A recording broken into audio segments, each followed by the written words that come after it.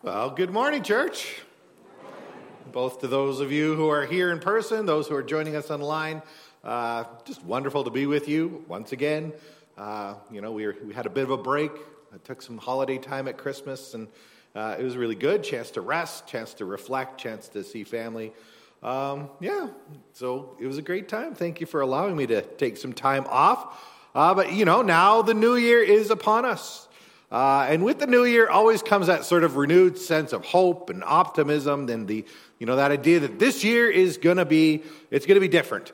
This year I'm going to make some of those changes I've been putting off. This year I'm going to get things done. That's what sort of that New Year's resolution is kind of all about, just correcting some of those past mistakes, or, making some course corrections, creating some new healthy habits in your life. And just, really, it comes down to just us wanting to make the most of the time that we have. And that's actually, with that in mind, you can turn with me to the book of 1 Thessalonians chapter 5. And it's actually been quite a few weeks since we've actually looked at this letter. It's a very big break that we had in the middle of our sermon series. And I probably could have wrapped this up before Christmas if I just crammed a whole bunch of stuff together into one sermon. But these final words of Paul that he writes to this church in Thessalonica, they're really too precious to sort of skip over. I wanted to take my time to really look at them. And I think that time was something that was probably on Paul's mind as he writes the final words of this letter. In fact, these verses kind of remind me, going way back, but I remember being in high school, like diploma exams, and you get your little booklet, and some of them were long answer, and you're given like 3 or 4 sheets of paper to answer one question, that you're given. So, you start writing, and the blah, blah, blah, social studies, whatever, Soviet Union, all that stuff. And then you're about halfway through, and you turn the page, you realize, I only have 1 page left, and I've just, so you start writing smaller, and then, you realize you're really writing it, so you start writing right to the edges of every page, and then, and suddenly your sentences get shorter, that's kind of the picture I have of Paul as he's writing these final verses to the church of Thessalonica. And it's not that he's running out of paper, but what I do think is happening here is Paul, he's trying to wrap up his thoughts, and he's making a real effort to try just to keep it short and to the point.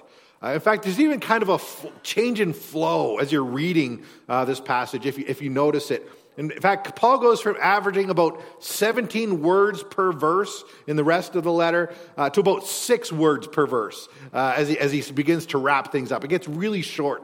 What happens is that it leaves us with this very compact but very truth-dense section in this letter. And it's really, again, about how to make the most of our lives and the time that we have been given.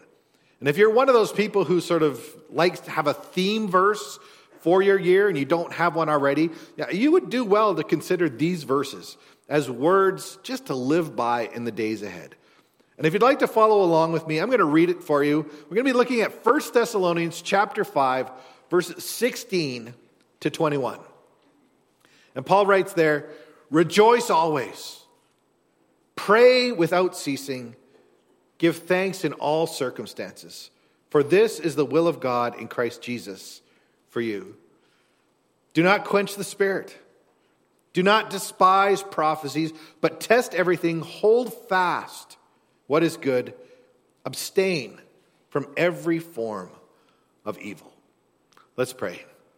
Lord, I just pray that you would be with us this morning.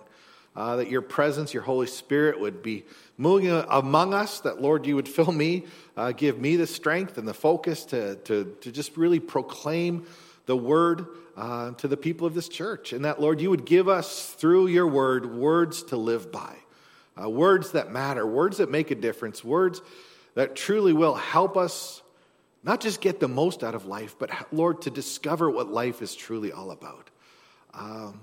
Open our ears, open our eyes. May we see this truth. And Lord, we pray that you would truly be with us in all that we do here. In Jesus' name, amen. Well, there's a song I enjoy. It's called Seasons of Love. I'm not going to sing it because that ruins everything. But it opens with the word 525,600 minutes. 525,000 moments so dear, 525,600 minutes. How do you measure a year? In daylights, in sunsets, in midnights, in cups of coffee, in inches, in miles, in laughter, in strife. In 25,600 minutes, how do you measure a year in the life? And that's a great song. It comes from a lousy musical, but it's a great question to ask ourselves this morning, especially as we stand here sort of at the start of this brand new year. How do you measure a year? Because you know what? Life is about more than just sort of the passing of time. It's more about just the ticking of the clock. That's why I love the words of a woman named Nadine Stair, who at the age of 85 years old said, if I had my life to live over again, I'd try to make more mistakes the next time. I would relax. I would limber up. I would be sillier than I have been this trip. She says, I know of very few things I would take seriously. I would take more chances. I would take more trips. I'd be crazier. I'd climb more mountains, swim more rivers, watch more sunsets. I would do more walking and looking, and I would eat more ice cream. And I would eat less beans. She says, I'd have more actual troubles and fewer imaginary ones. You see, I've been one of those people who never goes anywhere without a thermometer, a hot water bottle, a gargle, a raincoat, an aspirin, and a parachute. Oh, I've had my moments, and if I had to do it over again, I'd have more of them. In fact, I'd try to have nothing else, just moments, one after another. If I had to do it all over again, I would go places. I would do things. I would travel lighter than I have. I would ride more merry-go-rounds, and I'd pick more daisies. And wouldn't it be nice to be able to live like that? Live with that sort of carefree attitude. Wouldn't it be nice to just live knowing we are making the most of our time? Well, as I said, as we come to this passage this morning, Paul, as he's writing, actually has some advice for us about doing just that. Advice to us about living. This is advice to us about how to make the most of our time. And again, it's interesting. One thing that all of the advice that Paul gives this morning has in common is that it's the always kind of advice. Every one of the things that Paul talks about here is in the perfect present tense. Everything here is given with a sense that we are not only to be doing these things constantly, but we need to keep doing them. They're always on, always present, always happening, always to be active in our lives. And just for example, he says, rejoice always, pray continually, give thanks in everything. This is advice to us that is always relevant, always applicable, and always for the moment that we are living in right now. And this is how God's people should be living at all times and in all circumstances. And really, when you look at what Paul has to say here, what a way to live. Honestly, forget about the ice cream and the merry-go-rounds. This is where real and true living is found. And as we take a look at what Paul has to say, we begin in verse 16 where he says, rejoice always. Now that's not the shortest verse in the Bible, but it's close. But it's a verse that is packed with so much meaning. Because God's desire is that we as his followers, as his people, that we choose to have a joyful attitude in all circumstances. But maybe you might ask the question, how realistic is that? Some of you may be old enough to remember a few years ago, Bobby McFerrin had a song.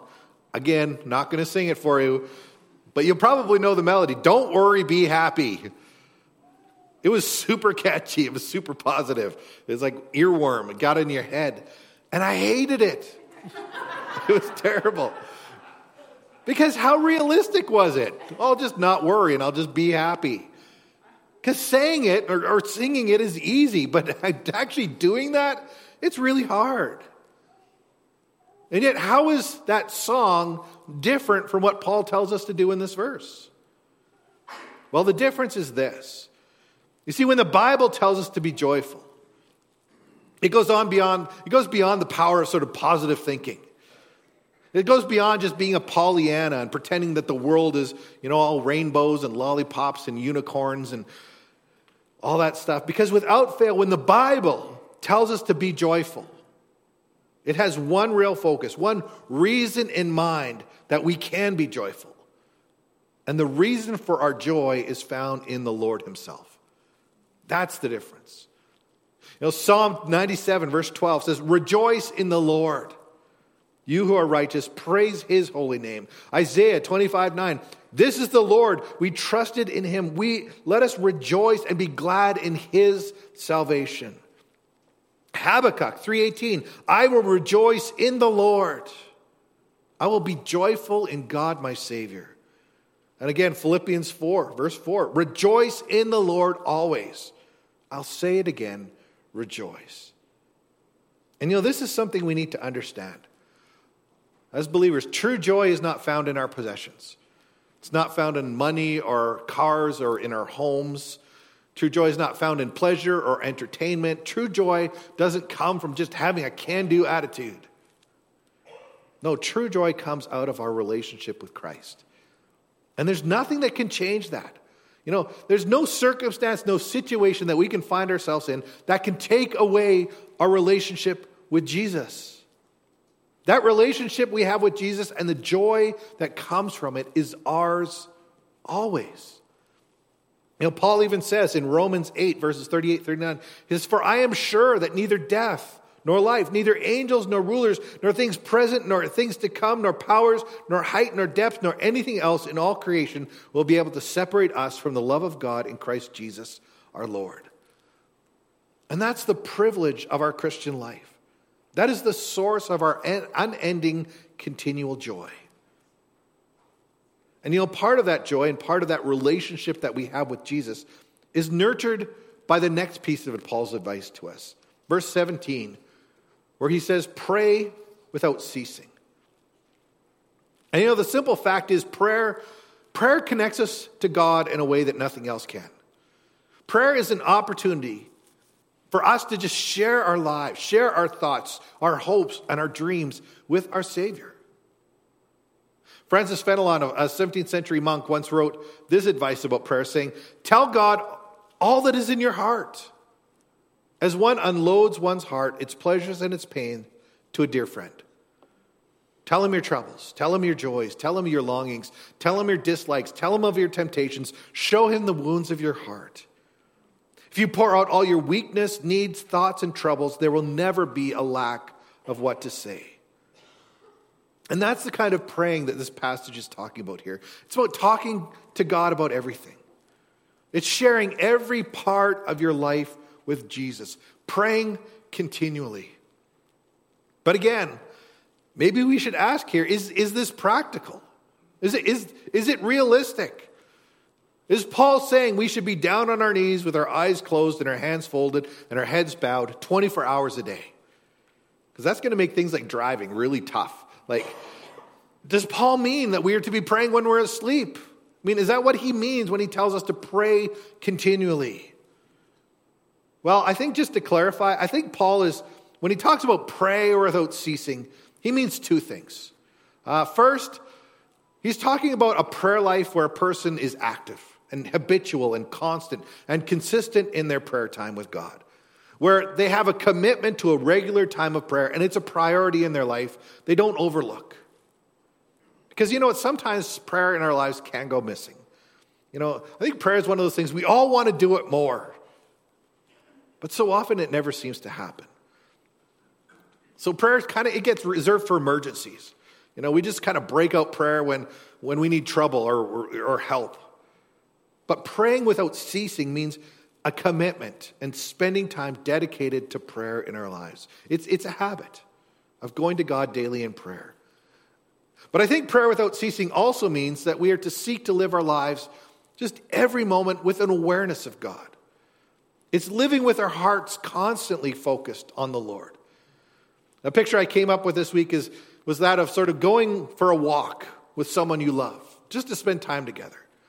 When you go for a walk with someone you love, you don't have to plan an agenda for what you're going to talk about. It's not like you're going to say, well, we'll spend the first 5 minutes on small talk, and then the next 5 minutes we'll discuss current events, and then 5 minutes after that we'll resolve some conflict issues that come up, and on and on like that. When you go for a walk with someone, You just go to enjoy each other's company. But as you're walking with that person, something catches your eye, or if you have a thought, you just share it. It's like, oh, look at that lovely flower, or look at that bird, or oh, the neighbors are putting up a new fence, and you just bring that up as it comes along. You're just sharing the thoughts of your heart as they rise up within you. Or even moments when you're silent. And to me, prayer without ceasing is really like that. It's like going for an extended, continual walk with God, knowing that He is just with you wherever you are.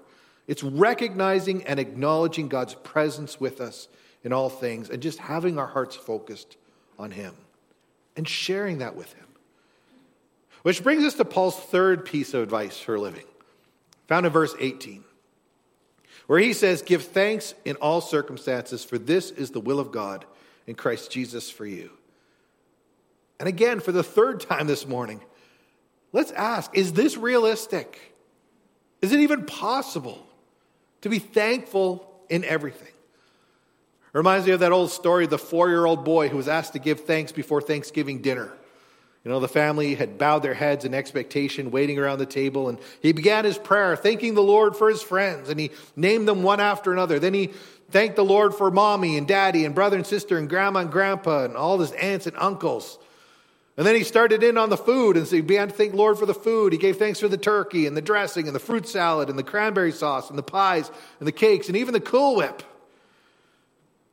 But then he paused, and everybody waited, and after a long silence, the young boy looked up at his mom and simply said, "If I thank the Lord for the Brussels sprouts, won't He know I'm lying?"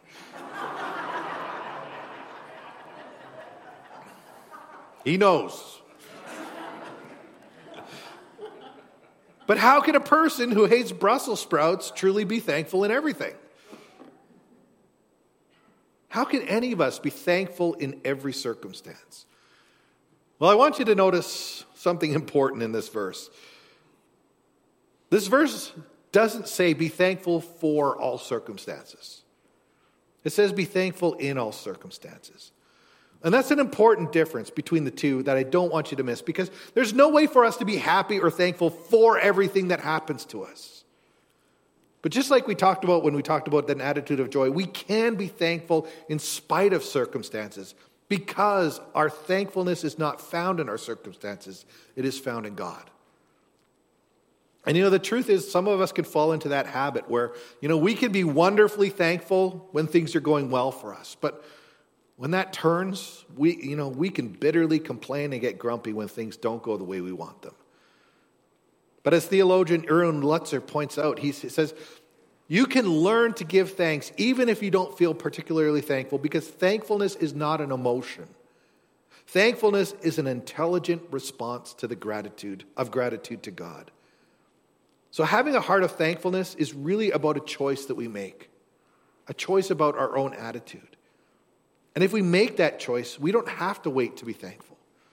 We don't have to postpone gratitude until our circumstances change. We can, as Christians, be thankful right now, no matter our circumstances, because thankfulness can be ours in Christ. So in all things, in all circumstances, we need to choose to be grateful people. And we can do that as we focus on God and all that He has done for us as His people. And then Paul continues into verse 19. He says, "Do not quench the Spirit." And there's a little bit of a change here in this verse as Paul goes from talking about things we should be doing now to a few things we shouldn't be doing. And the first of these do not do's is, he says, quenching the Spirit. Because you know what? As believers, we need to be Holy Spirit-filled believers. I love the words of A.W. Tozer, who says, "Be convinced that the Holy Spirit-filled life is for you." The Spirit-filled life is not a special deluxe edition of Christianity. It is not an added or extra. It is part and parcel of the total plan of God for all of His people. And the Bible tells us that without the Holy Spirit, there would be no source of wisdom, no insight, no freedom, no understanding of the truth. There would be no fruit of the Spirit. There would be no spiritual gifts. There would be no living victoriously in Christ. The Holy Spirit is the one who fans into flames the passion of our faith. But if you get in mind that idea of those flames of faith, that word quench that Paul uses in this verse, it was a word that was used when someone would pour water onto an open fire. Or when a blacksmith would quench, a red hot iron into a bath. So how do we quench the Holy Spirit in our lives? How do we take this fire of God and put it out? Well, we do that by refusing to do the things like Paul just talked about here. We quench the Holy Spirit when we refuse to be joyful. And instead, we replace joy in our lives with complaining and bitterness and anger in our lives, letting, problems get under our skin and fester. And we do that by being prayerless. Shutting down our God time, ignoring our relationship with Him, just taking God for granted.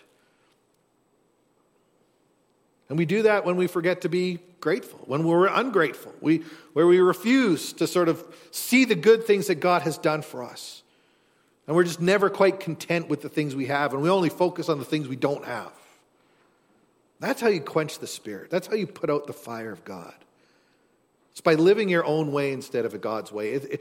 Quenching the Holy Spirit is about replacing obedience and surrender to God in your life and replacing it with an independence and a focus on yourself. And if that fire has cooled, you're sure to live a lukewarm, spiritually unremarkable life. That's the danger of quenching the Holy Spirit. And then Paul adds another danger for us to avoid. Where he says in verse 20, do not despise prophecies. And when Paul says prophecies here, what I want you to be thinking is Scripture. Just as Peter says, 2 Peter chapter 1, beginning in verse 19, he says, and we have the prophetic word, more fully confirmed, to which you will do well to pay attention as a lamp shining in a dark place until the day dawns and the morning star rises in your hearts, knowing that first of all, no prophecy of Scripture comes from one's own interpretation. For no prophecy was ever produced by the will of man, but what men spoke from God when they were carried along by the Holy Spirit.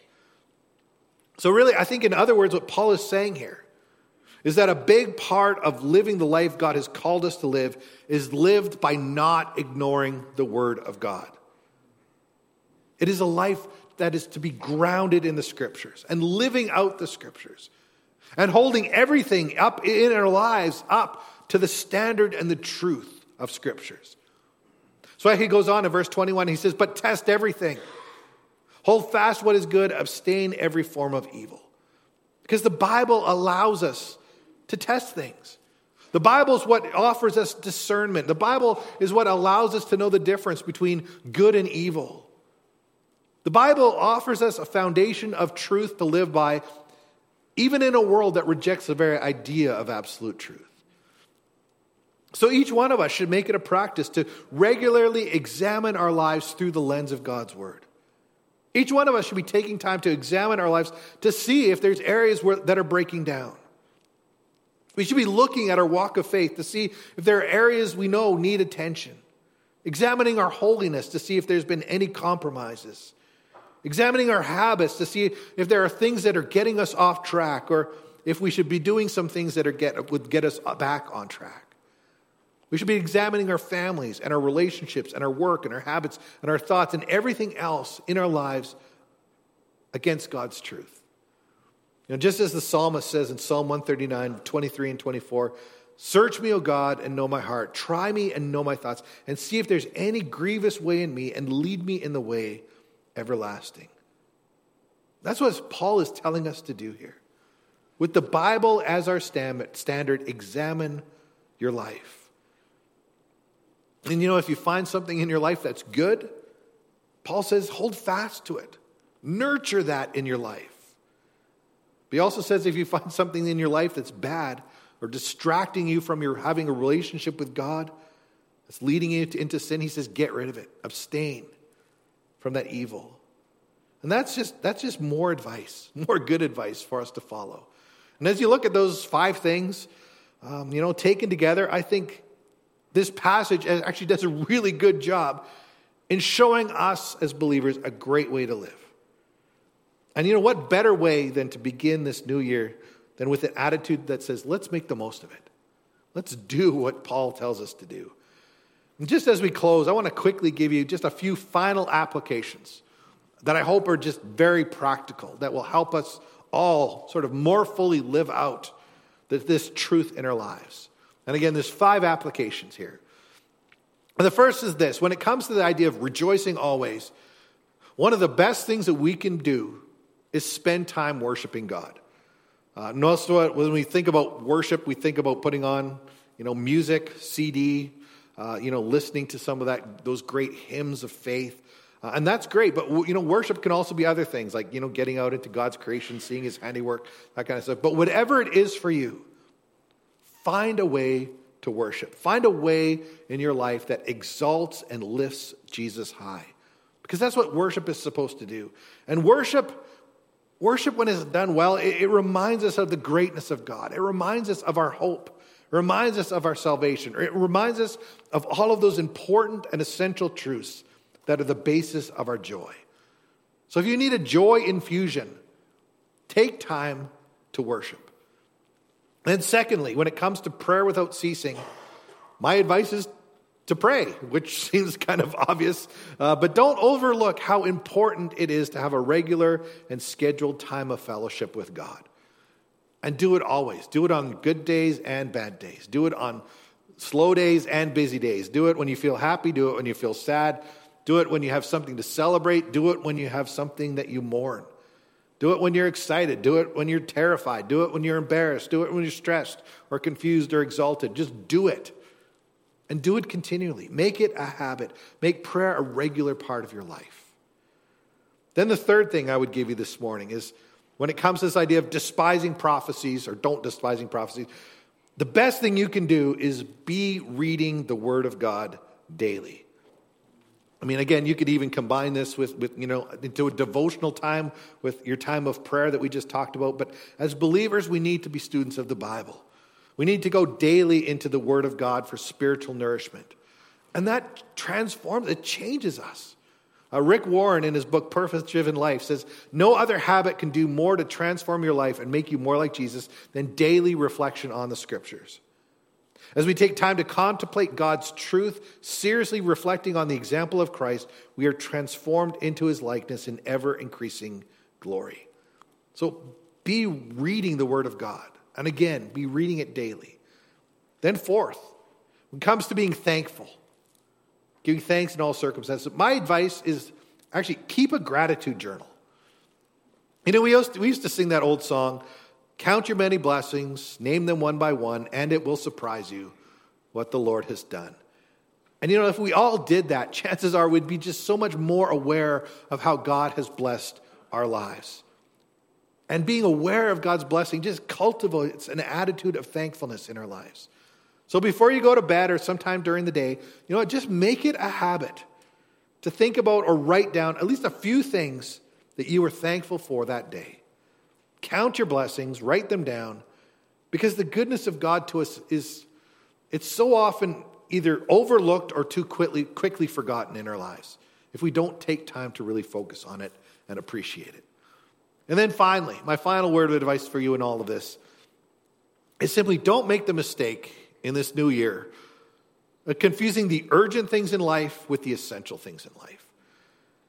Because you know what? If you'll let it, life will pull us in 10 different directions at once. And you're distracted by every turn. I read a few, just years ago that a leading medical journal wrote that stress has now replaced bacteria as the leading cause of illness in our society today. And this is why most resolutions fail, because we get distracted by those things we want to do, by the things we feel like we have to do. But understand that the things in our lives that make the most noise are not always the things that are the most important or the things that are essential. And they're not the things that lead us into the presence of God. And the things that Paul is writing about in our passage today, rejoicing, prayer, spending time in the Word, those are not things that are going to make a lot of noise in your life. They're not things that are going to demand your attention and say, do us. They're not going to pout or stomp their feet if they don't get their way. And because of that, if we're not careful, those things will quickly fade into the background to be replaced by all of the other distractions we have in life. In fact, I think I've made sort of one big mistake this morning by calling what Paul tells us to do here advice. Because by calling it advice, it gives people the impression that these are things we can kind of take or leave. But that's not the case. The things that Paul actually writes here are commandments from God. There are things that we are to be living by. So let's hold them tight.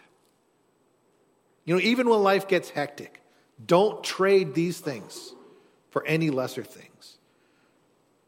And I hope that you do take this to heart this morning, because really this is what living should be about for us as believers, as Christians. So let me ask, just as we close, what would you say is the most significant day of your life?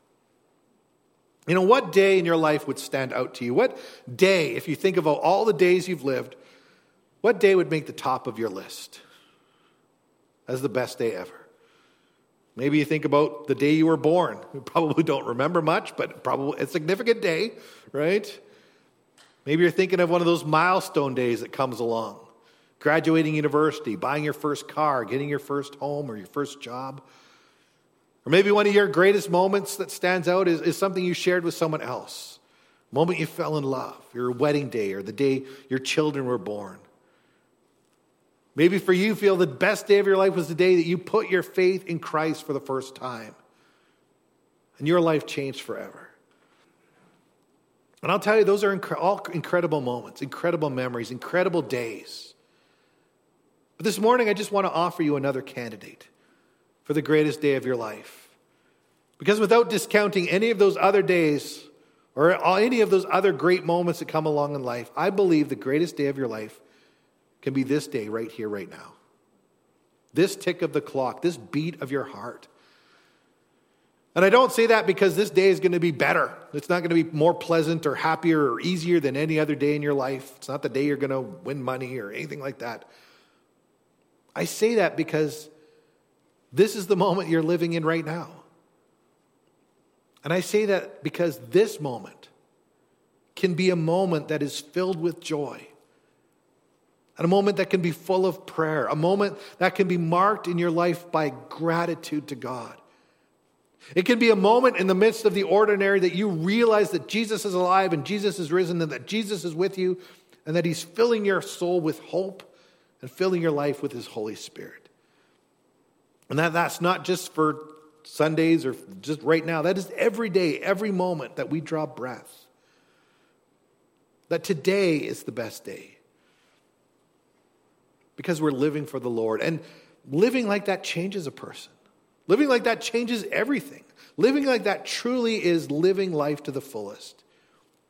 Which is what Jesus promised his followers.